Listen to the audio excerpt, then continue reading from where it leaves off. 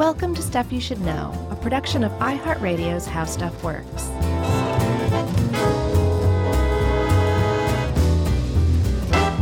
Hey, and welcome to the podcast. I'm Josh Clark. There's Charles W. Chuck Bryan over there, and there's Jerry over there, and this is Stuff You Should Know over here. And I guess I probably sound a little too chipper for what we're about to talk about because it is grim stuff. It is, and I, my friend, have a fact that you probably know, but I don't know if everyone else knows that the word electrocute is a portmanteau that was coined during the War of Currents.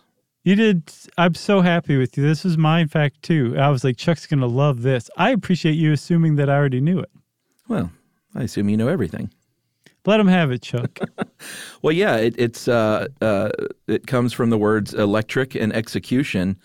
And when I saw that, I was like, that can't be right. Like, surely the word electrocute was around before then, but there was no before then because there was no, mass use of electricity. And I don't know who exactly coined it. I couldn't find that, but it was during the War of Currents. Yeah, I saw it in like a paper from 1908 that said that. And he just said it so matter-of-factly. I was like, what? That doesn't... Oh, wow, that is right. Electrocute. Electro-execution. It's like the sexecutioner. It's like sex and the executioner, the sexecutioner.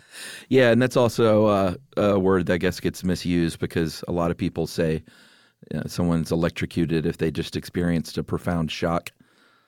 But that's not the case. That's why it was confusing, I think, at first for us. We're like, wait, it's not sensible. I also saw one other. Electrothanasia. Okay.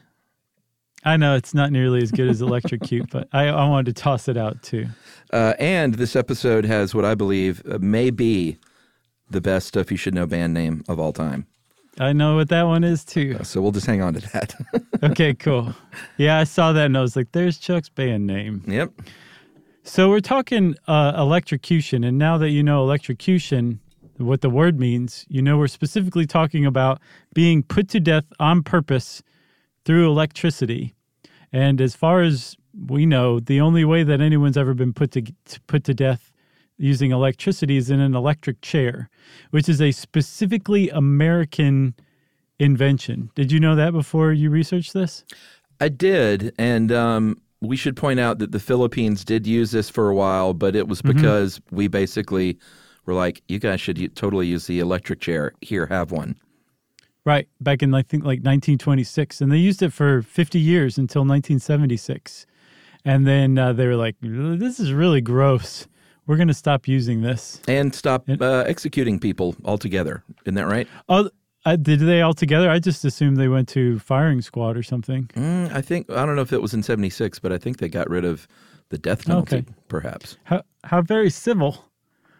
So with the electric chair, we've had, like I said, it was an American invention, and it's been around since, I guess, the 1880s is when it really started to kind of make its debut. But it's really kind of basic and simple for something as seemingly complicated as harnessing electricity to extinguish a human life, right? It's a chair that you strap somebody to and run electricity through their body until they die. It's really about that simple. Yeah, they. If you've ever seen a movie, or God forbid, if you've ever been to an execution, can't imagine doing something like that. But people do that. And by the way, if I say things like that, I'm just speaking for myself, everyone. Well, we did like a whole lethal injection episode, and you came out pretty strongly against the death penalty, if I remember correctly. So it's already out there. Yeah, I just, if I seem like I'm turned off by a lot of this, it's because I am. But there are a lot of people in this country that when they hear about like flame shooting out of someone's head and blood coming out of someone's eyeballs and the smell of cooked flesh, they're like, heck yeah, like zap them again. Shouldn't have killed those people. You're getting what you deserve. So there are a lot of people out there that feel that way, and I'm just not one of them. Yeah, I was reading about the execution of Ted Bundy. He was electrocuted in Florida, I'm pretty sure. And it was Florida. There were people partying outside of the prison where he was put to death. I remember that. Holding like a barbecue. What year was it? It was like 1990 maybe or 89? I feel like I was in college, but I remember seeing that on the news, and there was just like it seemed like a tailgate was going on. Yeah, that's what it seemed like from what I read. And there was apparently zero Bundy supporters. It was all people who were there to cheer on his death. Yeah. So there are definitely people who feel that way out there for sure. So yeah, getting back to what you're saying though, it is very rudimentary. There was a metal cap that is the electrode, and that is put onto a prisoner's shaved head. There is a natural sponge with saline, salt water, in that sponge, and salt water is conductive, and that's the reason they use that. But there have been a lot of problems with the wrong sponges, too much salt, too little salt, too much water, too little water. But that's generally how it works. That goes in between the cap, that metal cap, and the person's head, and then there's another electrode that's usually on the leg of the prisoner, but sometimes it's on like the foot or the base of the spine or something. And this all just allows electricity to flow freely through a person's body until they die. Right. Because the electrode that goes into the head, that's where the electricity comes from. And then the other electrode that's connected to the ground, like through the leg, allows the current to pass through the body all the way, right? Yes. And that's, from that free flow of electricity, that's where you get these tremendously horrific results, ultimately culminating in the death of the person. And then, Chuck, you said that they put a sponge on people's heads. It has to be a natural sponge. Did you say that? I did. So apparently they found, as we'll see, that only a natural sponge will work. But one of the other purposes it serves, besides acting as like kind of a reservoir for the saltwater conductor, it fills the space between the metal cap and the victim's head. Because you're like, the metal cap's is like this little metal cap, and your head's not a perfect cap-shaped dome. So the sponge is meant to also kind of fill that space and like get the electricity everywhere going through your head. Yeah, and as far as the chair, the actual wooden chair, it could have been anything. It could have been some upright thing like Hannibal Lecter was strapped to, like a upright gurney. But they settled on a chair. It's generally this big, heavy oak chair, and many times, irony of all ironies, that chair is built by prison labor. Mm-hmm. I saw that too. And it's almost invariably called Old Sparky, but there are also some that were called like Old Smoky. And then the worst of all, I think, was Louisiana's called Gruesome Gertie, which is a terrible name for a chair. Yeah. Actually, it's a perfect name for an electric chair, actually, now that I think about it. Yeah, but the sort of, I guess, tradition of naming electric chairs these cute names is also something that's a bit of a turnoff. Yeah, just a tad bit. So you're strapped into this chair. Obviously, your arms are strapped in. Your legs are strapped in. Most of the times you have a strap across your chest and groin area. And again, the chair is just, it has nothing to do. It doesn't have electricity running through it at all. That is just the means to keep the prisoner strapped in. Right. Because when that switch is thrown, your muscles just contract to the point where you can just snap bones. Joints get just thrown out of joint, literally. It's a huge muscular contraction throughout your entire body, because that's how your muscles contract, is through electricity, an electrochemical reaction, right? So when you introduce a huge amount of electricity to your body, all at once, all the muscles in your body contract. And it's so much so that if you're not strapped in, you would just fly right out of the chair. I think it must have been our electricity episode.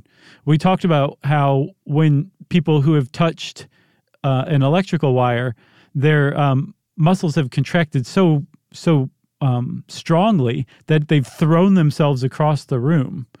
Like, you're not blown across the room by the electricity. That's your muscles contracting and shooting you across the room. That's why they have people strapped to the chair in the electric chair, to keep them from shooting across the room when the electricity shoots through them. Yeah, and depending on what state you're in, they're all going to have their own protocol for how to carry out an electrocution. And we should also point out, too, that they are generally not used anymore. There are only 9 states that still have that option. Alabama, Arkansas, Florida, Kentucky, Mississippi, South Carolina, Tennessee, Virginia. Are you noticing a trend? I see a pattern. And then finally Oklahoma, not the only state not in the South. But it's not something that is generally still used in the United States. No, but it is a backup, and it's not a backup, I think, if like lethal injection doesn't work. It's a backup if the prisoner specifically says, I don't want lethal injection, I want the electric chair. Right. So depending on where you are, the protocol is going to vary. This one is pulled from Tennessee. There was an execution last year that Edmund Zagorski, I guess, asked for the chair because it was 2018. And this was the protocol. The electric chair will release 1,750 volts of electricity for 20 seconds, will stop for 15 seconds, and then will release another 1,750 volts for another 15 seconds. After the first wave of electricity, officials will wait 5 minutes and then close the blinds into the witness room. A doctor will check for signs of life. If there are none, the doctor will pronounce him dead. If he is still alive, the blinds will be raised. Another round, I assume like an encore. Jesus. The curtain goes back up and another round of electricity will be administered and the doctor will be called in again. Right. How about that? That encore thing kind of got me, Chuck. I mean, I don't know. The parallels are obvious.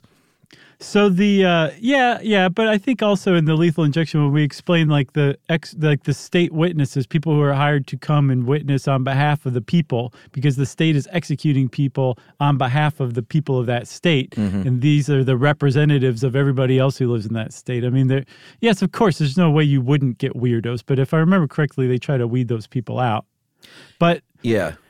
Yes, I get where you're coming from. I'm not trying to like shoot your opinions down or anything like that. Sure. But, yeah. So one of the things, like you said, there's like 1,700 volts. I've seen that's low. Like I've seen 2,000 at least is what you want. And then the amps are really the big one because a voltage is kind of like the water pressure in a hose, where the amps are like the actual flow rate of how much is coming through. So the amps are what kill you, they say.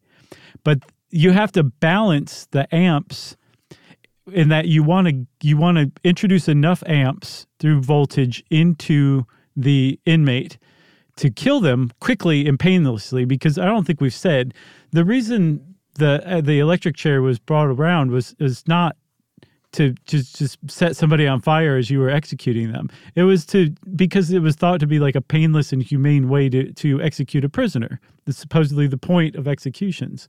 So you want to balance a quick and painless death through enough amps and voltage introduced with not so many amps and not a high enough amount of voltage that you cook the person and set them on fire. That's basically the tightrope that a state executioner who electrocutes somebody is walking in figuring out how much how much juice to deliver for the electric chair. Yeah, and I tried to find if, I'd always heard that there were dummy switches and that like 3 guards will all flip a switch at the same time so no one knows if they were the one. And I think that was just, I didn't see any support for that. And that may just be built on the old thing of the firing squad where someone has blanks. So like one person, everyone basically can say, well, I may have had the blank. I may not have actually had the bullet in my gun. Right. But that is apparently not the case with electric chairs. And a volunteer throws one switch. It's generally a prison guard has said, this is something that I will do. I'm volunteering for this. You can't apparently force someone to do this. It's always a volunteer. Right. And depending on the state, too, they might not actually work at the prison. That might just be their job as an executioner. Maybe a second job they have or something like that. And from what I've seen, they're typically called electricians. The electro executioner is called an electrician. And New York had some very famous and prolific ones kind of at the heyday of the electric chair in like the first half of the 20th century. Oh, yeah? Yeah, one of them killed, Are you ready for this? This is one of the most gruesome things I've ever heard in my life. One of them killed 7 men in succession in one day. Wow. And they had all 7 men in Sing Sing on death row, like in the death house at the same time. And so as one would be taken away, the other 11 would just be sitting there like freaking out, like, and then the next one would come and it just kept whittling down. And as they went through this day of executions, the sense among the inmates, they were like almost losing their minds. It's one of the cruelest things I've ever heard in my life, at least in the modern era, you know? Yeah. There's no way to execute prisoners. And I believe they've really gotten away from that. You don't execute more than one person in a day at the same place. I think it's really kind of like your time to shine. It's your special day. You're not going to share it with 6 other people anymore. But the executioner, the electrician for New York who did that, I can't remember his name right now, but he actually ended up taking his own life because apparently he was doing this to pay the medical bills for his wife who was chronically ill. Ugh. And this paid really, really well. Jeez. And eventually she died and he abruptly quit and then went and took his life. Wow. Yeah. Holy So cow. it's not like if you're an electrician or you're an executioner, I don't think it's kind of like this is a fun thing. Like I think this kind of destroys everybody involved, basically. Yeah, and so, you mentioned that it was supposedly the humane way of killing people, and we'll get to how that happened in a minute. But the 2 gentlemen, Jean-Louis Prévost and Frédéric Batelli, they, by the way, we got an email about someone who was not happy with my Italian. Did you see that? Yes, but we got a couple from people who were Italian Americans saying like, I love it. Don't ever stop. Yeah, the one guy who said I went too far was also very upset about my characterization of New Englanders as liking Dunkin' Donuts as well. Wow. So I sort of took that one with a grain of salt. That's a big fat, that's a salt lick, I think. Yeah, donut jokes. Come on. Stop bragging on Dunkin' Donuts.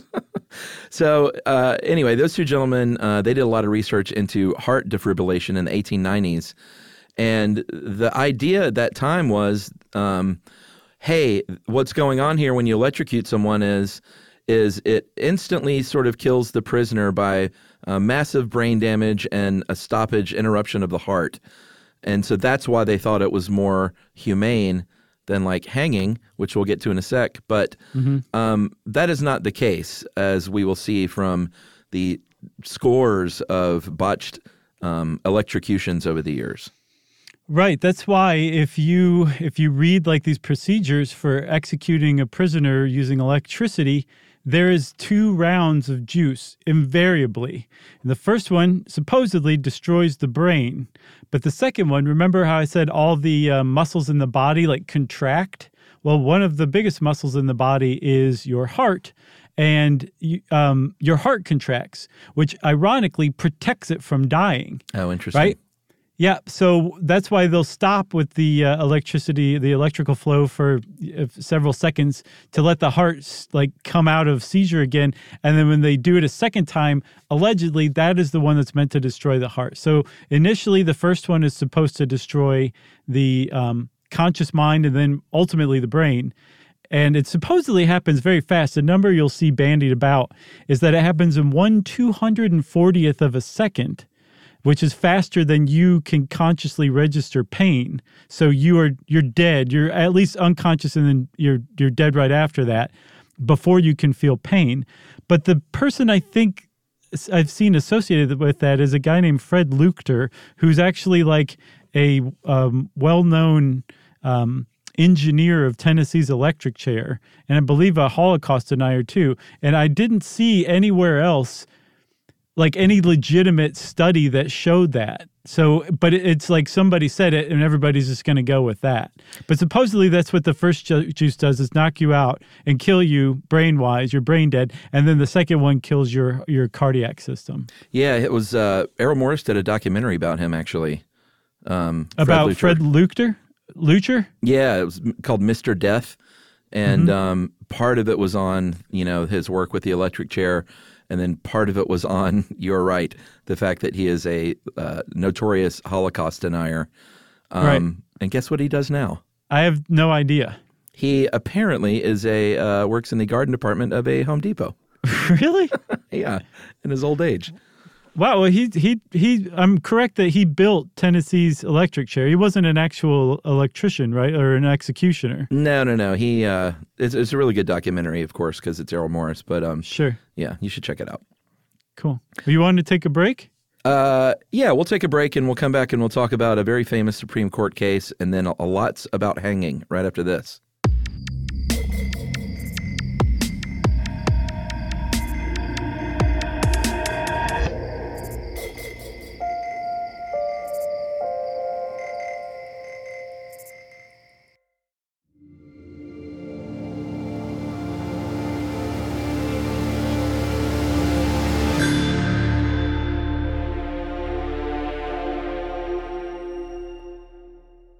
Okay, Chuck, so we're back. And you wanted to talk about the Supreme Court, you said? What about? I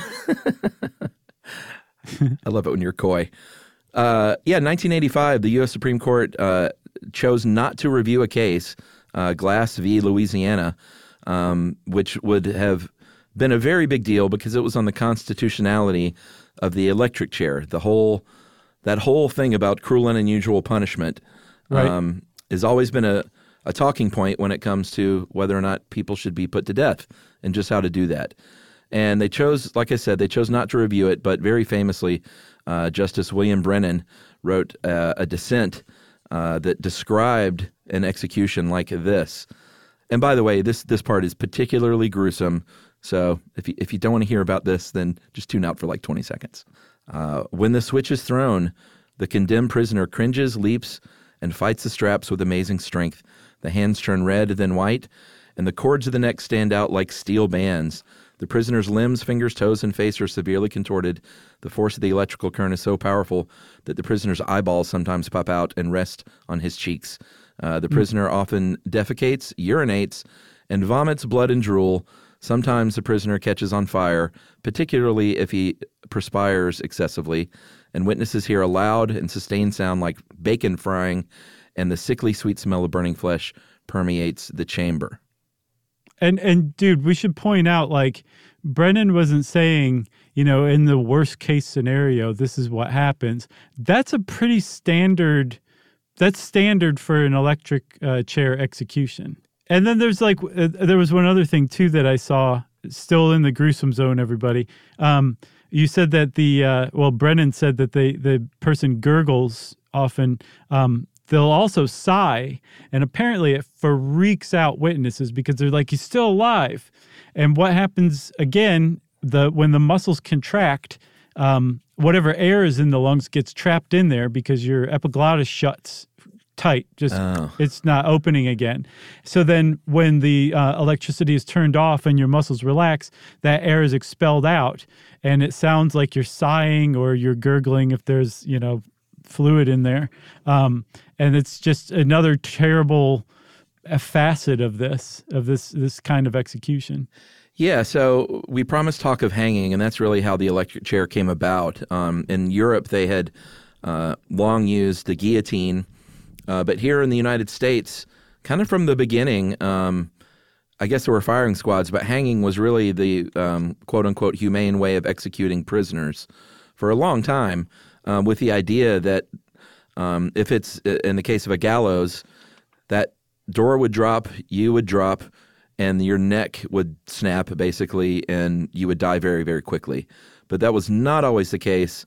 There was a man named Tom Ketchum in 1901 in the New Mexico territory. His head was completely torn off of his body. Yep. That's just one. There were plenty of them that actually happened to. A woman named Eva Duggan had that happen to her in Arizona in 1930 as well. And it's not like that's not the only possible outcome from a botched hanging. Like, they can go the other way as well, where you're not, like, your neck doesn't snap or your head doesn't pop off and you're just slowly suffocating. There was the case of one guy, I think his name was William Williams, who was just born to lose, apparently.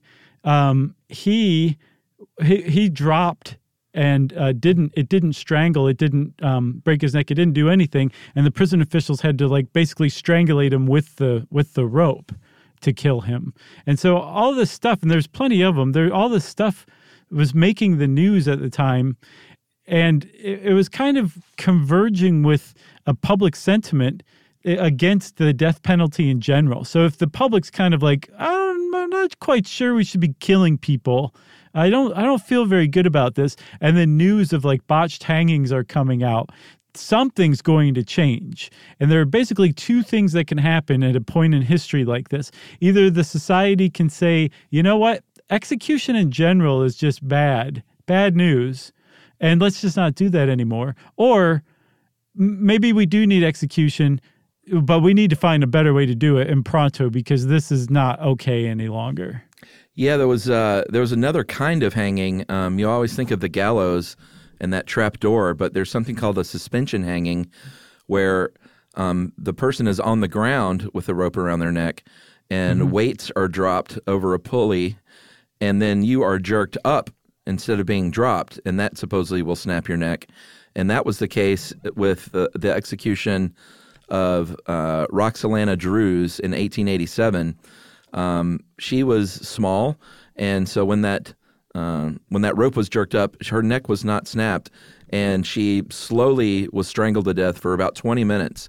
And she had killed her husband, and that was a case that was controversial for a lot of reasons. It was very much a pre-planned killing, but she claimed that she had been abused. She had her children involved in the killing.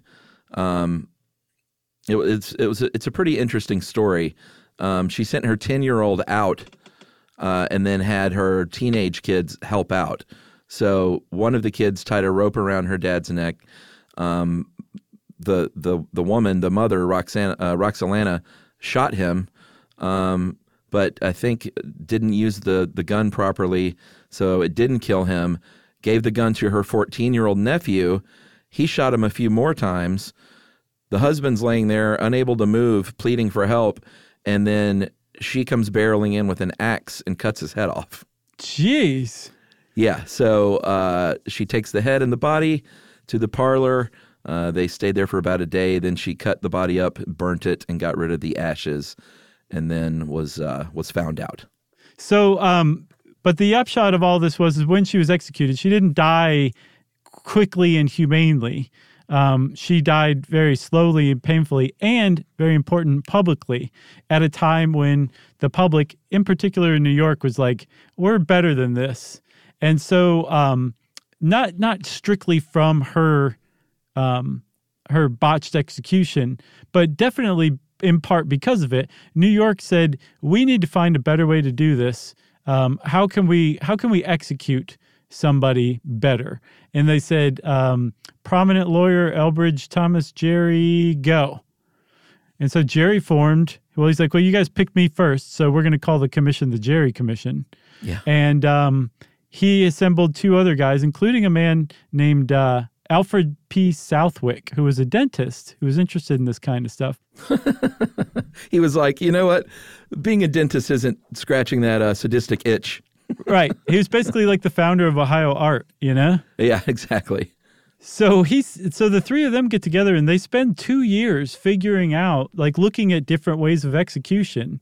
And they looked at all of them, and they released this journal report, like a formal government, New York State government report that details and chronicles all the different ways that you could officially kill somebody, from precipitation, which is pushing them off a cliff, to boiling them alive, whether you want it to be, molten lead or water, doesn't really matter at that point, to crushing from heavy stones.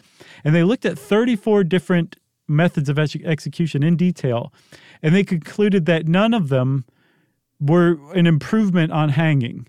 That, yeah, some of them would definitely provide the public spectacle that would probably deter other people or make them think twice about killing somebody. But definitely no more humane, as inhumane as hanging could be, especially a botched hanging. So they said, okay, well, we're back to square one.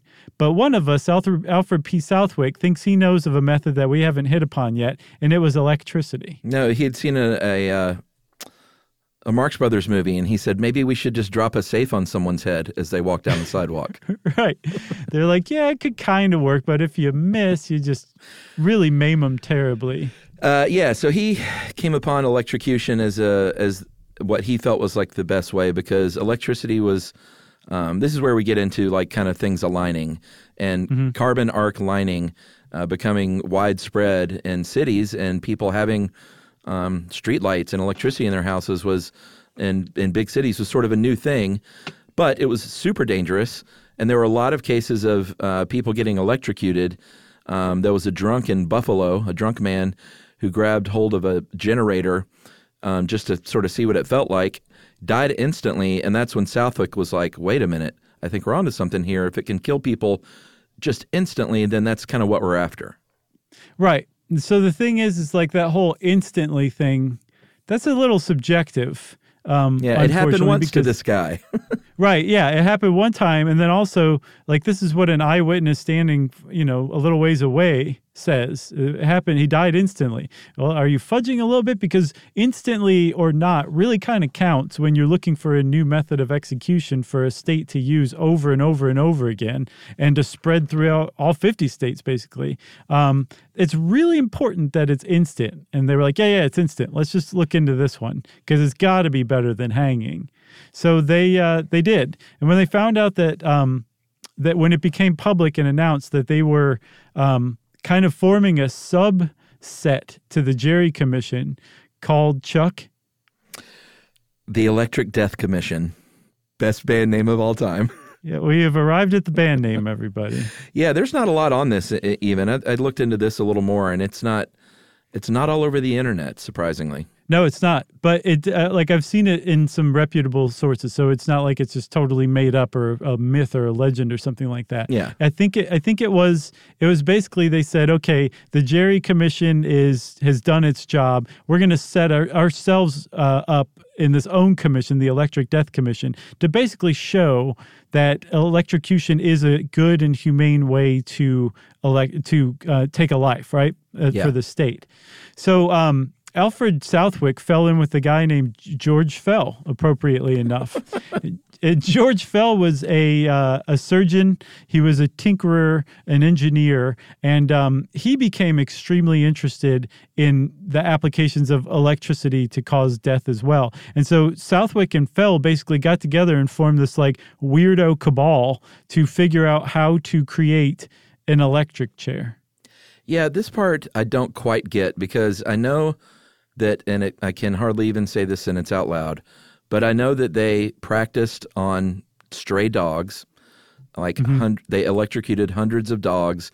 But it says here they were supplied by the Buffalo ASPCA, not knowingly, right?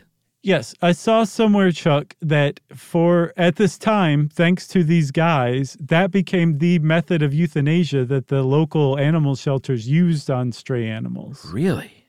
Yeah. So I guess they started testing on them, and it became like so useful, I guess, that the ASPCA said, hey, bring your equipment on over here. And they started using it to execute strays. That's what I saw. Wow. I'm sure they're not proud of that part of their history of protecting animals from cruelty.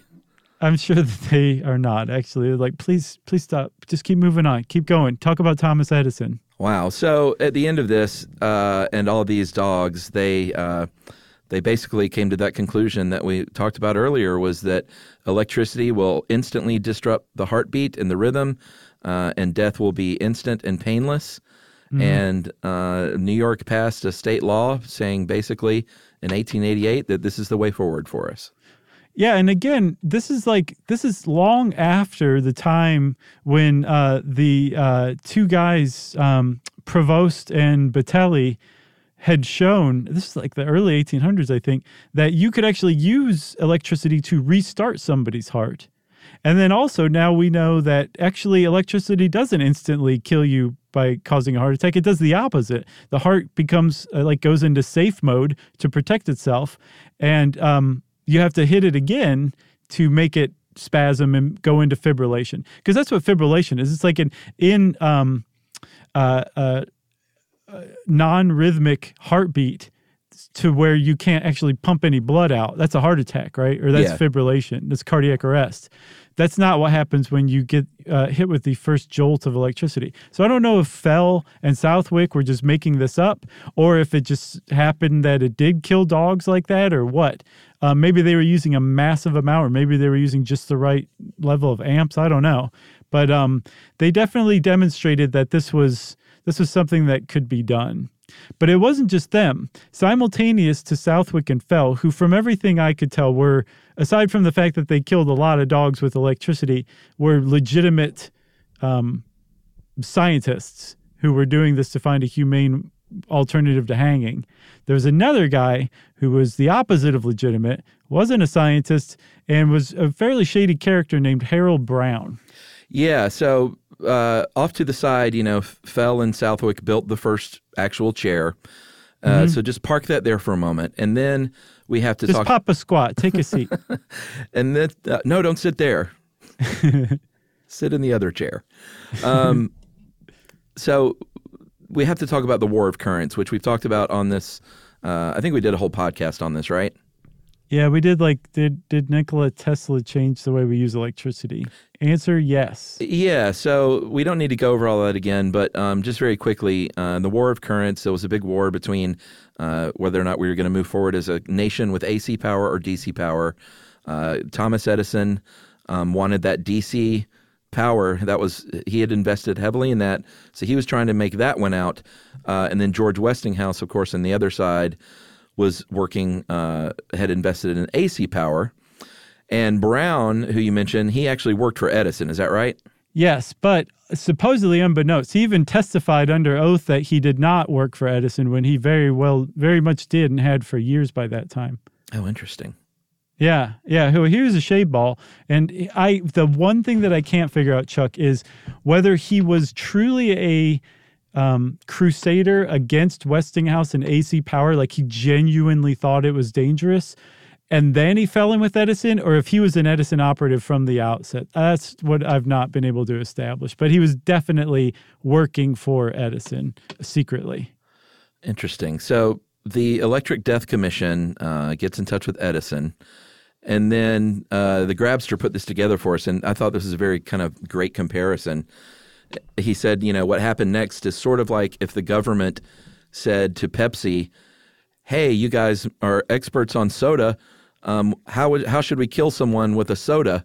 And Pepsi was like, here, we'll do lots of experiments that will prove to you that Coca-Cola will kill somebody very easily. And that's basically what happened is Harold Brown, working with Edison, did all these gruesome public electrocutions to show how dangerous AC current was, so they would adopt it for the electric chair, which would in turn, in his mind, give AC current a bad name. Right. I mean, that's as underhanded as it gets. Like, if you are in competition in business, that's like Uber calling fake Lyft rides when they started out. Do you remember that? Oh, yeah. But this is way, way worse, but it's still in the same wheelhouse. But that's what Edison was doing. He was like, oh, yeah, totally. This is a great. Apparently, he declined first to participate, have anything to do with this Electric Death Commission. And then he was like, oh, wait, yes, actually, I have a great idea. I would like to be involved. I suggest that AC current be used. And he used Harold Brown to just basically carry out this whole thing, so much so that Harold Brown managed to convince the Electric Death Commission that not only should AC current be used for the first electrocution in the state of New York, a Westinghouse generator should be used to generate that electrical current. And he tried to buy some generators from Westinghouse, and they're like, no, you can't. We know what you're going to do with those. So he ended up buying secondhand ones. And that kind of sets the stage for the first execution, which, if you ask me, is a really good point to take our second break. Agreed.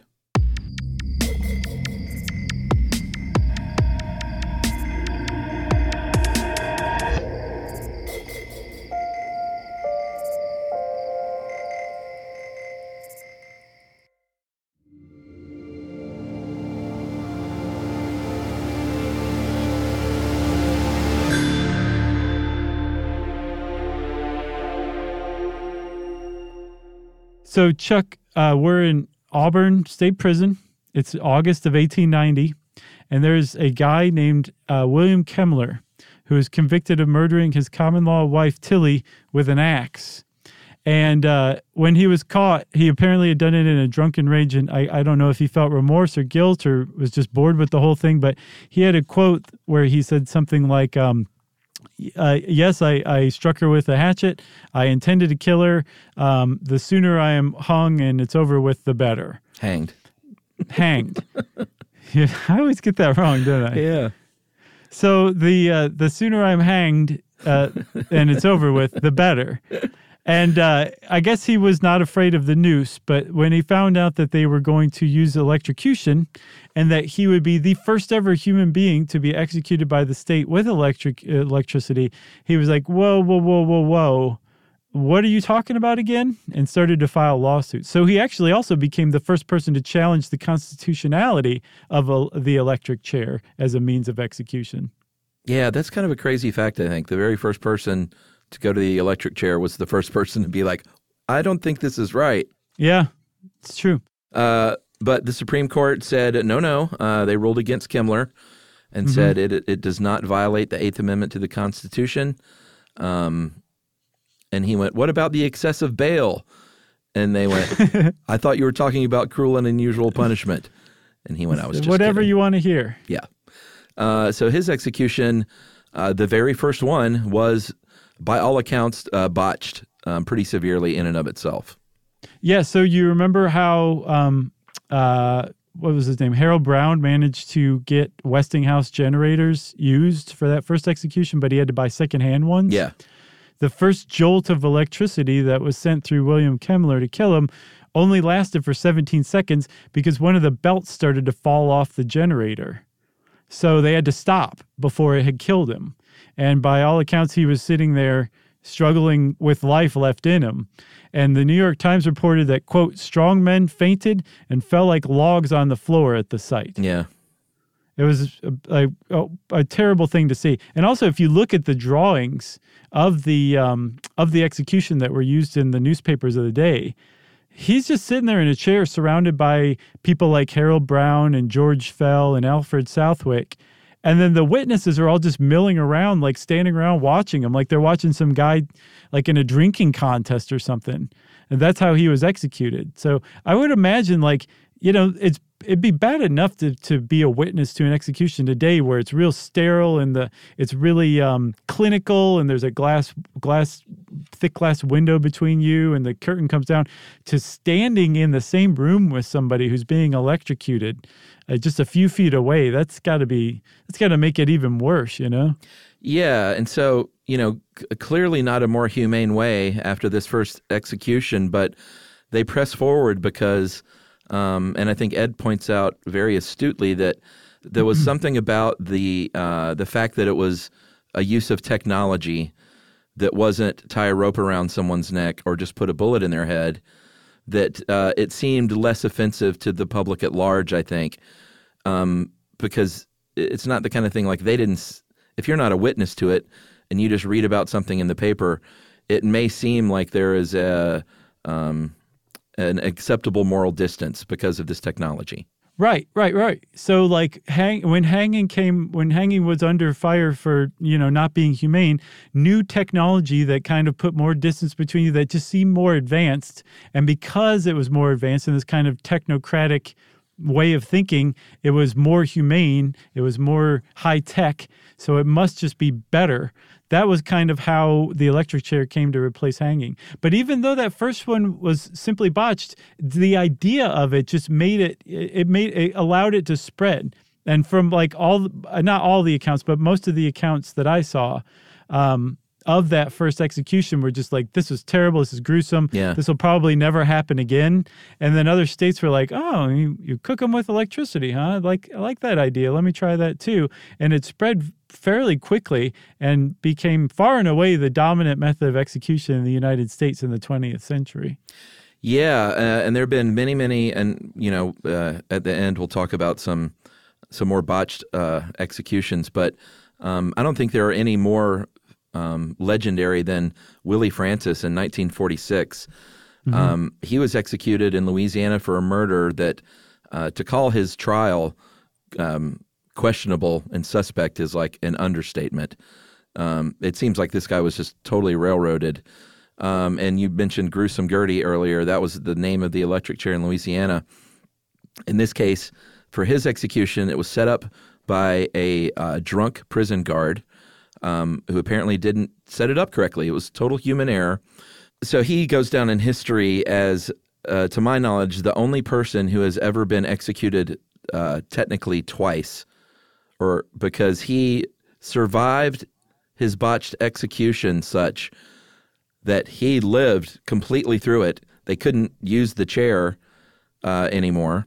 And he actually lived to fight to say, hey, you can't do this again, because that is the definition of cruel and unusual. You tried to kill me once and it didn't work. And I'm here in court again. And the U.S. Supreme Court said, no, sorry, you're going to have to go to the chair again. Isn't that the craziest thing you've ever heard? Crazy. So the guy, this wasn't like the guy survived and they're like, quick, throw the switch again. He's still alive. We need to, finish the job or whatever you want to call it. This was the electric chairs broke after going through a full execution. The guy's still alive and lives for another year before they're like, all right, we fixed the electric chair. It's time for you to die again. Yeah. And they did it twice. And that second time, that was that. But he, that's the definition of cruel and unusual. I agree with you entirely. Yeah, and the interesting thing, though, is if you look, there were statistics put together about 4 or 5 years ago that shows that the electric chair, and, like you said, we did one on lethal injection, that starting in the late 70s kind of became one of the more preferred choices for most states. But as far as what you would consider botch percentage, the electric chair kind of leads the way except for the firing squad. Only 1.92 electrocutions are categorized as botched compared to 7.12% for lethal injection. Yeah, that's a pretty good track record comparatively speaking, I guess. But then there's a really big point here too. It's like in a botched lethal injection, at least from the perspective of the witnesses, that's vastly preferred to a botched electrocution where the person catches fire or something like that, right? Yeah, absolutely. But here's the problem with all of these, with comparing like botchedness and what's preferred and that's a much more tasteful botched execution than this one. Because the medical profession has said, we don't have anything to do with this. Like, yeah, a doctor can be present to pronounce the person dead, but the doctor is not going to assist in any way, shape, or form and still keep the medical license. We cause no harm, so we can't assist in executions, right? Our understanding of execution it's like anecdotal, like how to carry out an execution, what protocol you should use. Like it's done by the people who are doing this almost through trial and error or from people's data where they executed dogs 100-something years ago. And that was what was used to kill, hundreds, if not 1,000 plus humans probably more than 1,000 humans in the United States in the 20th century. The thing is this, Chuck, so you can stop there pretty easily and just say we don't know if it was ever humane. We don't know if it did cause instant death. People catch on fire or whatever. But we've never known whether it does cause instant death because when you are autopsied after your execution, your brain is cooked.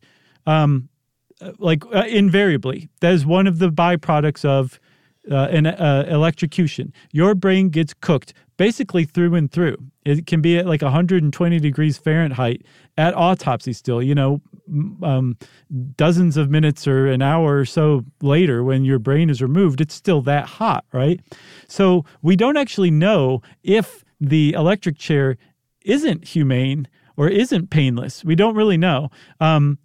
But then at the same time, an execution, and whether it's tasteful or appears humane, it's meant to be that way for the inmate, but it really is meant to be that way for society because it has to be palatable and tasteful for society, or else society is going to be like, nope, we can't do that anymore, like we did with hanging. And that is what happened, actually, with execution because of some botched executions in Florida in the 90s. Society said, like, we've got to find another way. I've heard about this lethal injection thing. Let's try that instead. Yeah, I mean, should we talk about some of these awful stories? Yeah. So let me see here. October 1985 in Indiana, electrocution of William Van Diver. First administration of 2,300 volts. He was still breathing. The execution took a total of 5 jolts in 17 minutes. The smell of smoke, of hair and flesh burning.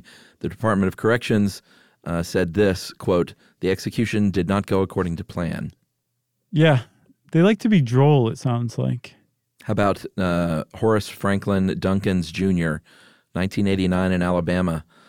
2 jolts of electricity, 9 minutes apart. The first jolt failed to kill him, and the captain of the prison guard opened the door to the witness room and said, "I think we've got the jacks on wrong."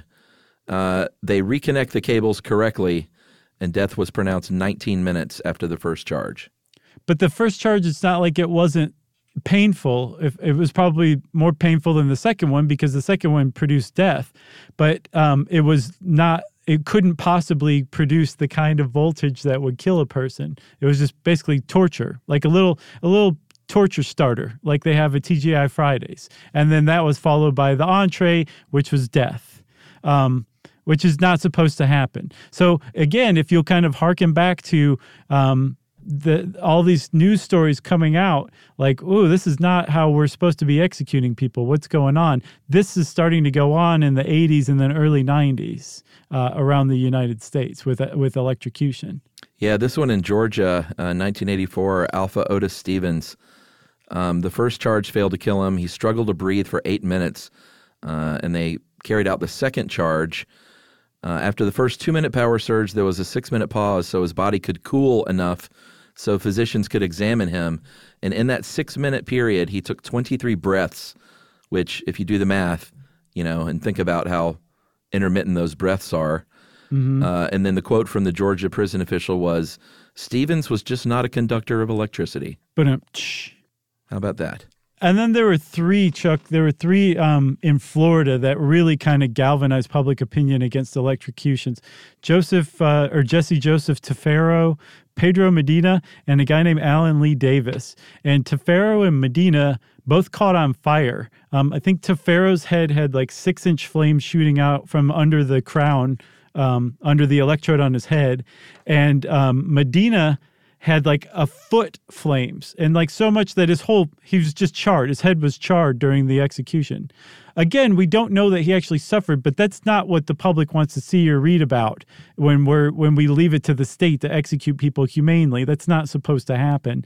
And then Alan Lee Davis very famously had photographs taken of him after his execution. Yeah. And his face seems to be very clearly contorted in a look of pain. He was a very big man, like 350 pounds, and a tremendous amount of blood loss. It looks like it came out of his mouth and maybe even his chest, but they later determined that it came out of his nose. But there's just a lot of blood. And they also said, like, well, the guy was on blood thinners, so it's pretty clear this happened, but it doesn't really mean anything. He got a nosebleed during the electrocution. And the public said, we don't care. That's number 3 down in Florida alone.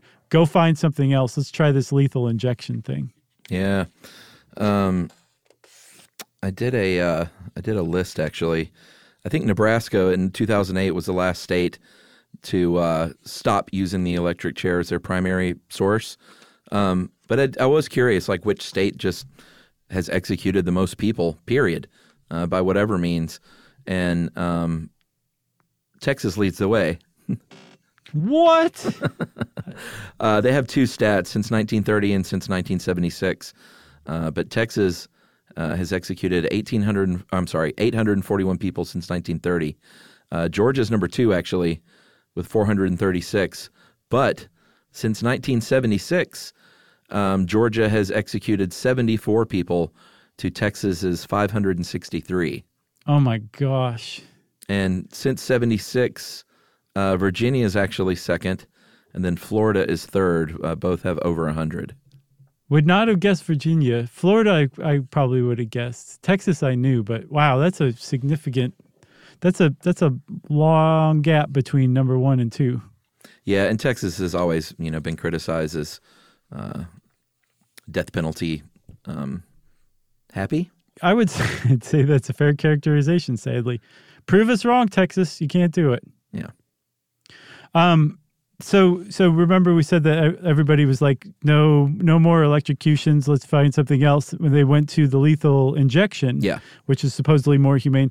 I was reading this article by a law professor named Austin Surratt, who basically said, those two prisoners in Tennessee in December of 2018 alone opted for the electric chair because they didn't have faith that lethal injection was going to be less painful or less prolonged. They wanted the electric chair instead. And that up to this point, every time we've changed what our method of execution is, it's been, technologically speaking, socially speaking, a step forward in that kind of area. And that going back to the electric chair is a huge step backwards. And to him, it represents a major crisis in the legitimacy of the death penalty. And he was, I guess, kind of wondering without saying it, like, is this the beginning of the end for the death penalty in the United States again? Interesting. I thought so too. But that's electric chairs. You can buy one, or you could. I think one sold in 2012. Tennessee's old Sparky sold in 2012, if I'm not mistaken. Really? Yeah, on an online auction for $25,000. Marilyn Manson? I don't know. I heard it was being put in a museum in Tennessee, so probably not. Gotcha. But that's electric chairs, like I said, everybody. And if you want to know more about them, you can go look around the internet. You can also just leave this behind forever. It'll kind of be nice to shed this one because it was some grim research. Yeah, agreed. And since I say sorry for putting us through this one, Chuck, this is a Josh pick, everybody. Since like halfway through researching today, I was like, God, man, I just feel just bad right now, And then you had a panini and everything was okay. Yeah, it was a good panini for sure. Well, since we said panini, it's time for listener mail. I'm curious if this is the one, Josh, but here we go. Hey guys, I just recently started listening to podcasts because apparently I'm a Luddite. So I've been wading my way through the old episodes. I listened to the one on saunas, and I wanted to let you know there is a Holiday Inn just outside of Toledo in Perrysburg. Did you see this email? Yeah, I did. I responded, actually. Oh, okay. Well, I can't wait to hear what happened. It's called the Holiday Inn French Quarter, which used to be a Holodome, and to which it is possible to have, or was possible to have, a pool membership. In addition to 3 pools and a large hot tub, the hotel has a large sauna. And I am positive that this is the Holiday Inn that Josh's dad took him to when he was a kid. A staple for over 50 years. Unfortunately, the hotel will be closing at the end of the month after losing its Holiday Inn flag to a new build. That is from Deanna Paulin. Yep. Is that the one?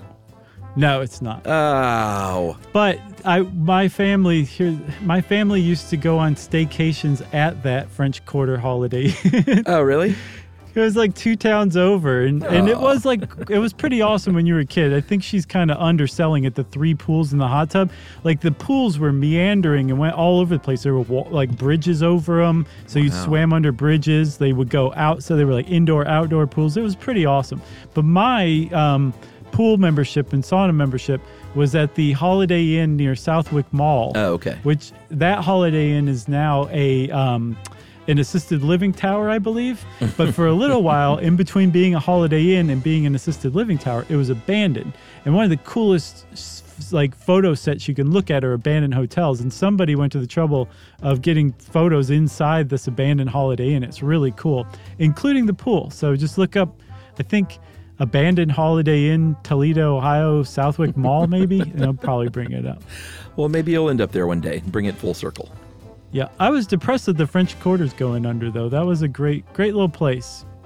I was talking to Yumi, too. I was like, oh, man, did I ever tell you about my family staying at the French Quarter? She's like, yes, you told me your family went on vacation 2 towns over at Holiday Inn. I was like, yeah, it was great, though. I think the best one was the pool that was in the highway median. What was that one? Oh, I just thought that was like the fourth pool, Right. the use at your own risk pool. Right. It was disconnected. You had to run like heck to get to it. That's right. Well, Chuck, you got anything else? No. Well, if you want to get in touch with us to let us know about some part of my childhood being shut down forever, we love hearing about that kind of stuff. You can go to stuffyoushouldknow.com and look for our social links. And you can also send us an email to stuffpodcast@howstuffworks.com. Stuff You Should Know is a production of iHeartRadio's How Stuff Works.